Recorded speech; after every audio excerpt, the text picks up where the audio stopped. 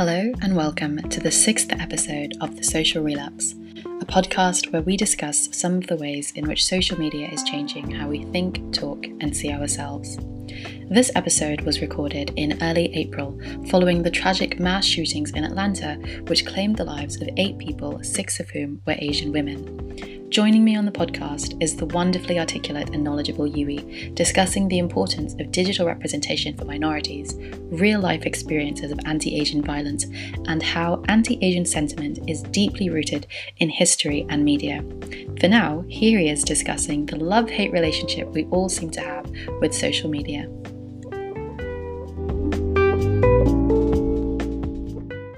And, you care more. You become more vulnerable, and you become more susceptible to these kind of impersonal attacks. It's all like social media it's a big hypocrisy, isn't it? You're giving the public your data. When people interact with you, when other people interact in terms of what you share, you get a couple of endorphins, and then you become kind of addicted to that. But at the same time, it's a place where it bites you in terms of whatever that you express. So it's kind of like a vicious cycle. Yeah. Like you're addicted, like heroin, right? It gives you that euphoria, but is this too heavy? I can stop anytime because we have to call it out for what it is. You're completely right. I think we don't want to talk about it, but I would definitely say that social media is a digital intoxicant. You rely on it to give you good feelings, but it makes you so vulnerable. We have the benefit of being able to look back to our young years on social media, and that's when it was starting out. But we have this new generation of users who only have known social media as they grow up. And I think in this day and age as well, where there's just been such a rush to put out content, by any means necessary, you're just so exposed these days. And I mean, I look back on early days of Facebook and think, maybe I shared too many holiday photos. And most of my holiday photos don't even have me in it. Whereas I compare myself to this new generation that is literally sharing everything just for a TikTok. And I can't get my head around it. I'm absolutely with you. Pretty much all my friends have TikTok. I'm still I'm still hanging on. It's a Chinese made app. As I consider myself as like a patriotic person, maybe I should have that kind of thing. But honestly, I don't understand it. And I think it is because we're old, because, literally the past 2-3 years, it blew up. Now all the kids, you can tell how old the other person is by literally what social media, in what way they're going to get your contact information. So I just don't get it. I think maybe people between this generation, I don't know, we just kind of lost it, we're falling behind. And I think the thing I find most infuriating about TikTok videos are when people just upload themselves miming. If it was physical miming, I would totally vibe with it. That's amazing. But it's just them lip syncing. And there's just an audio in the background. And I'm just watching it thinking, what are you adding to this? There's no value add here, Face. Yeah. So well, we've really kind of revealed how old we are, which is never good. But it hasn't all been bad, right? One of the good things is the level of representation, because it's been really nice just seeing what other people look like. You're able to see so much more about what it means to be a human, as opposed to kind of traditional views of what a role model is, or what someone who's notable that's normally fed to us from TV or who we see on the news. So I've really appreciated that, being able to see young people from different walks of life, different cultures on social media. And I feel like, as much as I criticized it just then with TikTok, if it wasn't for these platforms that allow people to create content, we wouldn't see them, right? We don't always see these people in movies or TV shows. We don't really see their stories. So the generation has benefited from greater levels of representation. Yeah, on social media. A lot of ground get covered, and then the voiceless become voiced. But you can also argue that there's so much news out there available now, and people become picky in terms of the news, which kind of brings our topic back into, with all this resource that's out there, but people themselves, they're selective, what's being fed to them. Sooner or later, people will just pick the group that they most identify with or they prefer. Is that what you mean? People becoming picky, but not taking advantage of all the different perspectives. They become narrow tunnel vision. This is where we know a lot of hate comes from, right? I'm glad, for example, the third topic, in terms of having a voice for the Asians. But sure, there's the mandate of Stop Asian Hate, but really, what's the context? Where did that hate come from? Why is it all the Asians. There's brown skin Asians, there's Southeast Asians.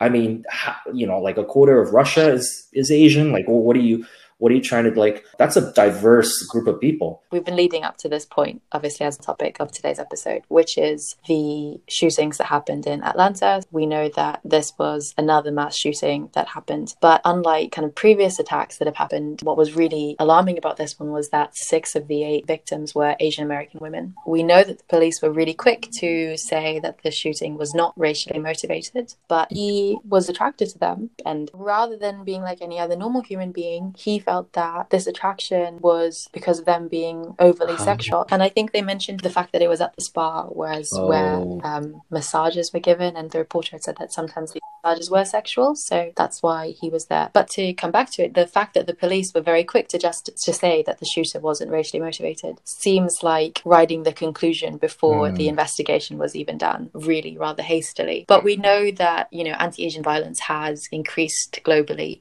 It's not just within the States. We know in the UK there's been a 300% rise in hate crimes towards Chinese, East and Southeast Asians in the first quarter of 2020 compared to previous years. And, you know, one of the biggest defining factors of 2020, or at least the first quarter of it, has been the pandemic. And in the words of the UN Secretary General, he's defined this as racism, xenophobia, scapegoating and scaremongering as a result of the pandemic. So we see this as being really targeted towards the Asian population. I mean, first of all, it's deplorable, right? It's unimaginable that, first of all, people attribute feelings of anger either at their current situation with, you know, economic damage or being stuck in lockdown and not being able to go out, and then act on it. But it's not just shootings, right? We've seen racial slurs being used, people being beat up in the street. And I think what's most shocking for me is that it happens, and very rarely do we see either a very strong public rallying or the perpetrators actually getting caught and like dealt with. Silence. So it's almost like there's this implicit... Yeah, I've given this like very much thought. There are actually many reasons. I can think of 2 for now, but perhaps as the conversation goes on, we can hit these points. Is number 1, I guess, why there's a silence. Whenever there's like something wrong, you know, or something have happened, you know, like with like Asian minorities, like normally happen, like we're talking about, you know, in Western countries where they're like immigration, okay? Like when these kind of hate crimes happen, like I'm talking about like historically, okay? Very few events will blow up. Number 1, because again, in my own opinion, I think Asians, because there's a lot of diversity and a lot of us have different backgrounds, so therefore there's a lot of ethnic division.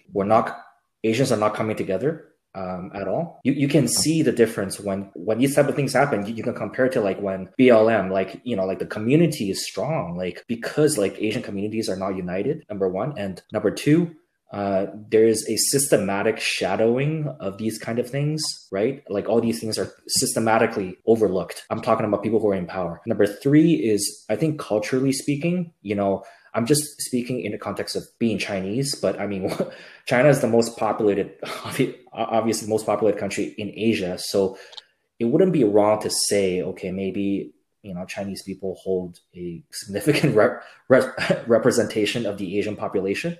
You know, I think also other Asian races as well. Me speaking also as an Asian is, you know, we're kind of more like, you know, welcoming and chill, you know, as long as you don't screw with us, like, you know, you're cool and, you know, we're nice and, you know, like old cultures, right? You know, like the same with your background as well, you know, like we're both from like very ancient people respecting cultures. And a lot of the times, like, especially when those, you know, cultures, when they immigrate to the West, you know, like just kind of want to keep their head down and then work as hard as I can and, you know, don't want to be involved, you know, with like these type of issues. I remember like, you know, like when my mom first got hit by a car when we first, you know, like it was the first year that we immigrated to Canada, like, you know, like she's like an English professor, right? You know, like back in China, but like, you know, when these things happen to her, like when she's looking out for support, she becomes voiceless because she has no idea.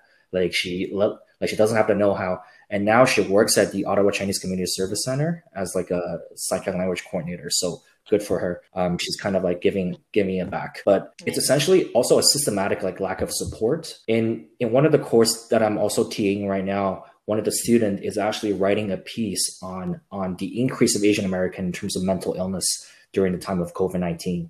So, we talk about all these, like you mentioned, racism, xenophobia, all these things, like in terms of mental health, like it's not just the physical violence that people face and, perhaps the physical abuse, being beat up, like right in front of my res, like this Taiwanese guy that literally just lived next door from my res when I was in London, from, some of my like Chinese friends getting kicked out of their place to stay, like no reason, like their stay just gets terminated, and like they get like some sort of like eviction from the landlord, and then like overnight they have to find a place to like live, and it's like situations like these that are so baffling. And when you mention getting the hate towards like Asian as a group, I feel really bad because there's so many diverse groups and they're getting hate as like a kind of like a combined ethnic group, where we know essentially the hate is towards a certain nationality. I'm going to say it's probably Chinese because I'm Chinese and I can say that. And I'm sorry that like, all these other ethnic groups are getting the same treatment. And I feel partially responsible as like a Chinese person. And I feel like, like people from other like countries, people with other nationalities shouldn't have, the same level of hate. So I do feel kind of like also bad about this and regret. Sorry, to be matter even worse, I'm from Wuhan. So, you know how that goes. Like I've had probably the worst year. So, being Chinese, being from Wuhan, and there's just so much I want to say. There's so much I want to get out, but like I wish I had my own podcast with like, 10,000 listenership, and, it's, maybe to get some of the positive stuff out there, like it's not about, it's tough. It's tough to be a Chinese Wuhanese, and you can take that to the bank in 2020. There you go. That's actually a really tragic answer, I think, to that question. I mean, you said so much, and I mean, just remembering something you mentioned at the beginning, how there isn't this like community amongst different Asian communities. I mean, I was listening to BBC World Service, I think the morning after the shootings, and the presenter had asked that question to the interviewee. And she said that, and I hate myself for forgetting her name, but she said that it's common among non-white communities actually to band together, and that we've always been victims of some kind of racism, or just not treated equally, so that we have strength and solidarity amongst different communities. So it's interesting to hear your take on it, which is that actually there is a lot of division between different Asian communities, so that they don't really come together. But again, I feel like that's victim blaming. I feel like, why should you be responsible for banding together when you're not the perpetrators of this violence, that's being carried out against you?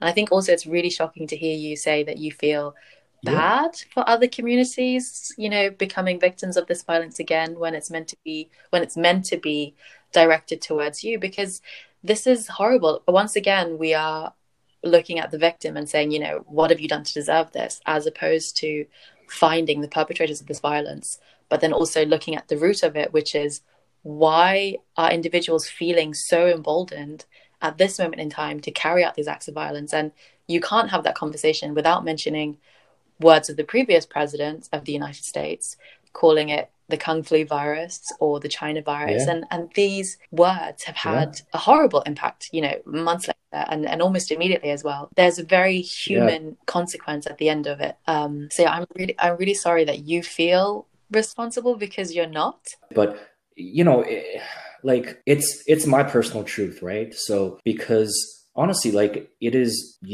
I can literally say this, like for the past 2 years, at least, come on, it's definitely towards Chinese people, and on so many different levels, and like other ethnic groups within the larger Asian umbrella just had to face the same consequence, because we are perceived as a representation of this whole ethnic group.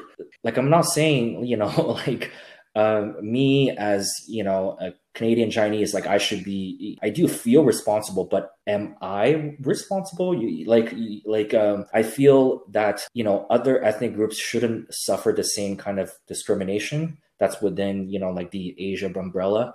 But, you know, it doesn't mean I don't have certain opinion towards like, you know, like the perpetrator, like you said. Yeah, but I just kind of feel like, you know, like there's so many other ethnic groups and they don't deserve it, you know, like it's sorry, not ethnic groups, other national groups, like, you know, that are under the same umbrella that should not have gotten the same, you know. I'm not sure if they actually gave out the information regarding about the specific ethnicity regarding about the 6 people that died. I remember reading it somewhere. There was like a few Koreans.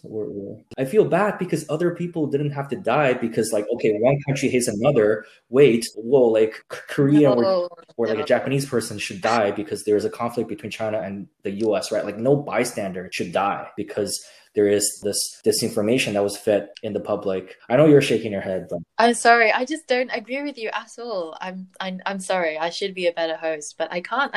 I don't know why you're shouldering it. I don't know. I don't know why you're saying that. It's like you're sacrificing yourself. It's like you're saying, you know, you're standing in front of someone who's about to get shot. Like, if you want to get to her, you have to shoot me first. Like, it's not necessary. Like, we should be targeting the people who do this. Like, it's not right. Like, and it's so bizarre. It's how do you get so worked up to the point that you are willing to find any Asian looking person on the street and beat them towards an inch of their life? Like, it doesn't make any sense. This is horrible, violent, you know, psychologically disturbed behavior. We wouldn't accept it against anyone. And I'm sorry, I'm not going to listen to you say that this should be directed towards you as a way to divert it from other people who you think it's, you know, don't deserve it. It shouldn't be directed to anyone at all. When there's so much socioeconomic reasons behind like why these people would carry out the things that they do. Like, and for me to look into that, you know, why I'm kind of defining it as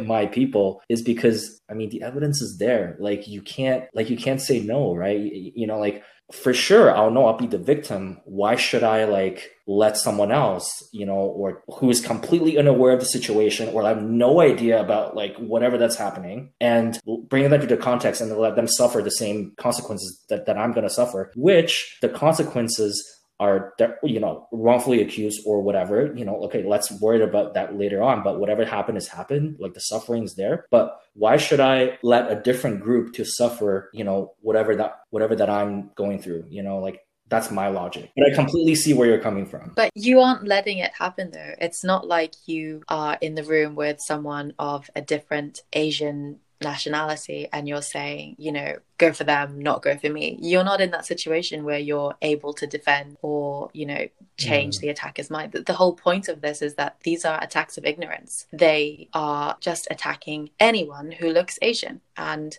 you have to look at the why. And I'm really interested in the socioeconomic determinants of health. Like, that's something I'm really passionate about. But in this situation, I personally don't feel like it's relevant, just because we know that these people have been motivated by racial hate. You cannot deny that repetition in the early days of the pandemic, calling it the Kung flu or calling it the Wuhan virus or calling it the China virus, specifically against recommendations by WHO to call it what it was, which is coronavirus 19 or COVID-19.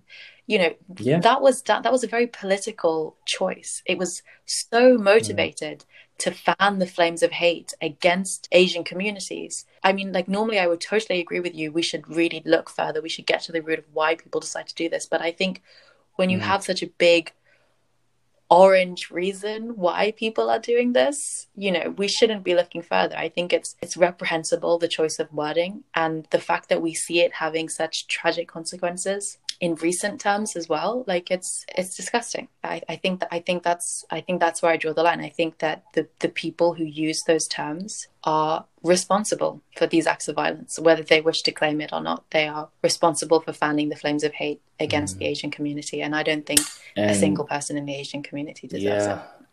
Unfortunately, like, sometimes these hate had to be expressed in an extreme way, like when, you know, it's kind of like a volcano just erupting, right? So I do want to talk to you though about this thing that I saw. So something that I found really powerful. Why can't you love us like you love our food? I think it really speaks to this culture of globalization and entitlement, I feel like, to other cultures, and just like this lack of appreciation. Like, you know, it's all about what I can take from your culture, but not about what I can give back and how I can appreciate it. I know we've discussed the idea of, you know, social media activism and whether or not using a hashtag even has an impact. It's shocking, right? It's that a lot of people weren't using, but the fact that very few people were talking about hashtag stop Asian hate compared to the numbers we saw for hashtag Black Lives Matter. Like, I think there's a really big disconnect that you can visualize when you use social media, that you don't have the same masses coming together in support of the Asian community. So I don't really have a question per se, but I guess if you saw the hashtag stop Asian hate trending and you saw that there was a lot of online traction, does that impact you positively, or is it something that doesn't really have an effect on you? Obviously, like the stop Asian hate is kind of like, okay, yeah, I think in the wider perspective, if it's, you know, if it kind of let people understand, let the message get out there, let people know the situation. If it's, you know, for positive, you know, in terms of just get the voices out there, you know, as a popular hashtag, I think it's great, you know, to raise awareness, but it doesn't tell you anything, right? You know, like stop Asian hate, you know, like it doesn't give you the context. Why are all these things happening? You know, why are all these controversial, all these hates happening is essentially number one, people don't sit down and listen to each other. And number two is there's loss for context. And, you know, obviously number three, we can talk about, you know, like people being impartial, and like often the masses will not have an opinion or just have pure ignorance over a certain issue. But going back to the like the second point that I was making is that have a little more context. But I mean, you can totally understand why this hashtag came into place, right? It's kind of like a cry out, right? It's kind of like, okay, enough is enough. Kind of like BLM, like, you know, perhaps a similar movement, but like, you know, like it hasn't been used ever, right? I think this is like first of its kind, right? Like, you know, at least in my lifetime. But yes, getting it out there, you know, is perhaps intriguing people to look, but I feel like only educated people would do so. You know, perhaps it's a way for people who have interest or people would want to raise kind of similar awareness to look into the matter and then to give them a voice. But again, on the other side of the coin is, does the movement have meaning? Do people know historically from the days where people were shipped out of their home and then to build railroads like thousands of miles away, into being discriminated, you know, interracial families getting torn apart and then just, you know, getting sent into concentration camps in World War II and then pay like a head tax in between the 19th and 20th century with all the Chinese immigrant workers, you know, and they're not allowed to have the, you know, financial possessions, and they were literally working as slaves. There was literally no difference. Like, it's like, okay, you're working for free, but wait a second, on the top of that, you're not allowed to marry. You're going to have to take all your whatever savings that you still have or possessions away, and then on top of that you have to pay a head tax. So that's what, or perhaps, you know, like, you know, people that have immigrated, you know, all these you know, tens of thousands of Chinese migrant workers had to endure. And then obviously, and surprisingly, I learned this the other day that like Asian actors, like specifically like Japanese male actors were actually in like early Hollywood. So in early like 20th century, they were considered as, you know, very you know, popular celebrities, and, you know, like Asian actors were even considered as like exotic, you know, or some sort of like sex symbol. But then Hollywood deliberately and systematically kind of like started having, it's called sexual racism. It's when you take away, it's when kind of like the media or like news outlet or in like countries where they systematically like kind of like belittle like a race, not just kind of like based on materialistic things or like title or like human rights. It's also when they take away or belittle or kind of like discriminate your sexuality, which is, let's be honest, that's like the worst kind of, you know, like when it comes to like sexual racism or sexual fetishism. But like Asian men, you know, exclusively have to endure that. But on the other side, if you think about it, where Asian women is sexualized and all that. So I don't know. It's I think actually that's a really important one, and I think it touches on how we've actually started this topic, which is this idea of representation. Because, you know, growing up, we are fed a narrative that comes from the movies that have the big budgets that make it to cinema, or the shows that get, you know, made and put on TV. These are all very exclusive clubs that you weren't always welcome to if you didn't look a certain way. So I think that's one of the boundaries that social media has helped break, because you just see so many different people, whereas, you know, you're very likely to have just seen very traditional families or human beings represented on, you know, television or film.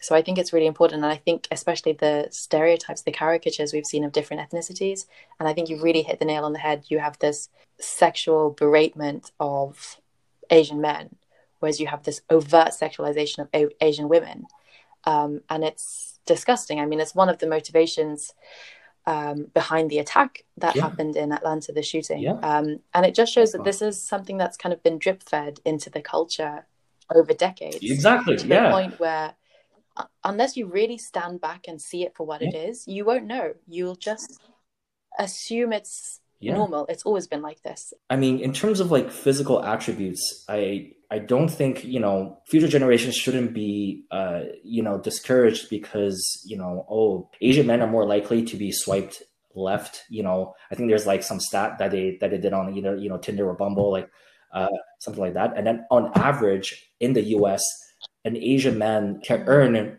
on an average 250,000 higher than a Caucasian male or something. I just got like I was just reading this today. Like I saw a video of like a professor in California giving away like a lecture on I think it's like psychology or sociology, and then he did like he literally did a social experiment.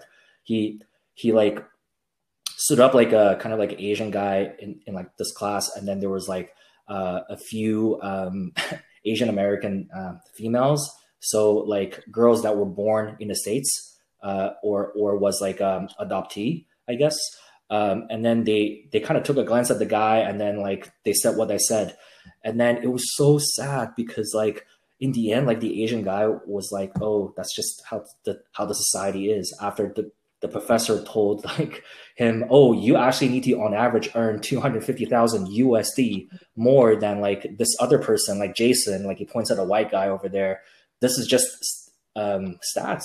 And in the end, yeah, well, it kind of, actually now I kind of understand where you're coming from, where you said like, you know, I have that like victim psychology because I felt pity for that guy, even like, you know, when that Asian guy just looks down and said, well, that's how society is. And that hit me so hard. I was like, there's nothing you could beat that. And the perception for like Asian women, you know, the whole context of Asian fever, I'm not sure if this is a popular term in the UK, but, you know, that term came from discrimination. It came from misogynist, you know, like means, you know, like it came from war, right? Because like all, you know, like all these Asian countries were ravaged by like Western imperialistic or like Nazism, right? Or, you know, and like when these women become vulnerable, like, you know, like, you know, it's like taking advantage, right? You know, like it's that perception of Asian women tend to themselves, you know, they're like shy, they're like, you know, to somewhat extent weak, and then needs helped or rescued by like, you know, Western men, like something like that, you know. Let's not talk about the upbringing, you know, in terms of Hollywood and Disney. That's a whole nother story. Okay. Like that's just, but yeah, I think so much of what you said is just so true. I think we just grow up thinking that this is the culture. Either you fit in or you don't. And I think that's something that's so nice these days, is to see like, you know, shows on Netflix that have such a diverse cast or tell a diverse story.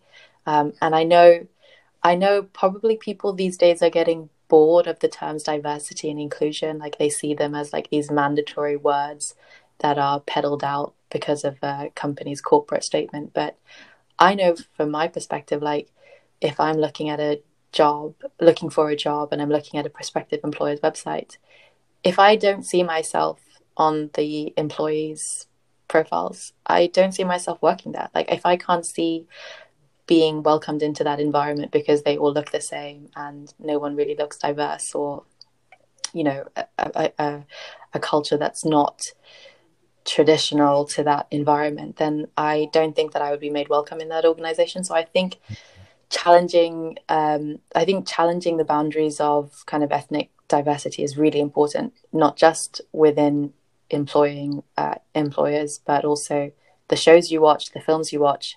And these just challenge the stereotypes that have been fed to us for years, right? Like, they're harmful, and they lead very realistically to the loss of life, as we've witnessed in Atlanta.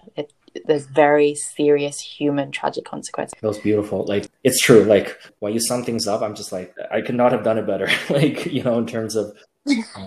So this has been a super insightful and informative podcast, right? We have discussed the very real issue of representation online and the importance of challenging harmful stereotypes and the human consequence they can have. But none of this would have been possible if it wasn't for my very educated and informed guest. So thank you so much for being on the show. It has been amazing to have you on. Wow.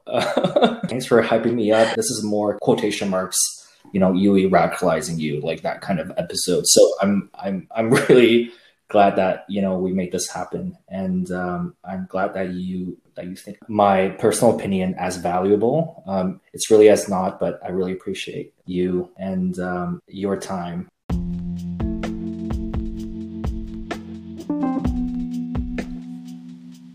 If you've enjoyed listening to our episodes, don't forget to subscribe to us wherever you get your podcast from.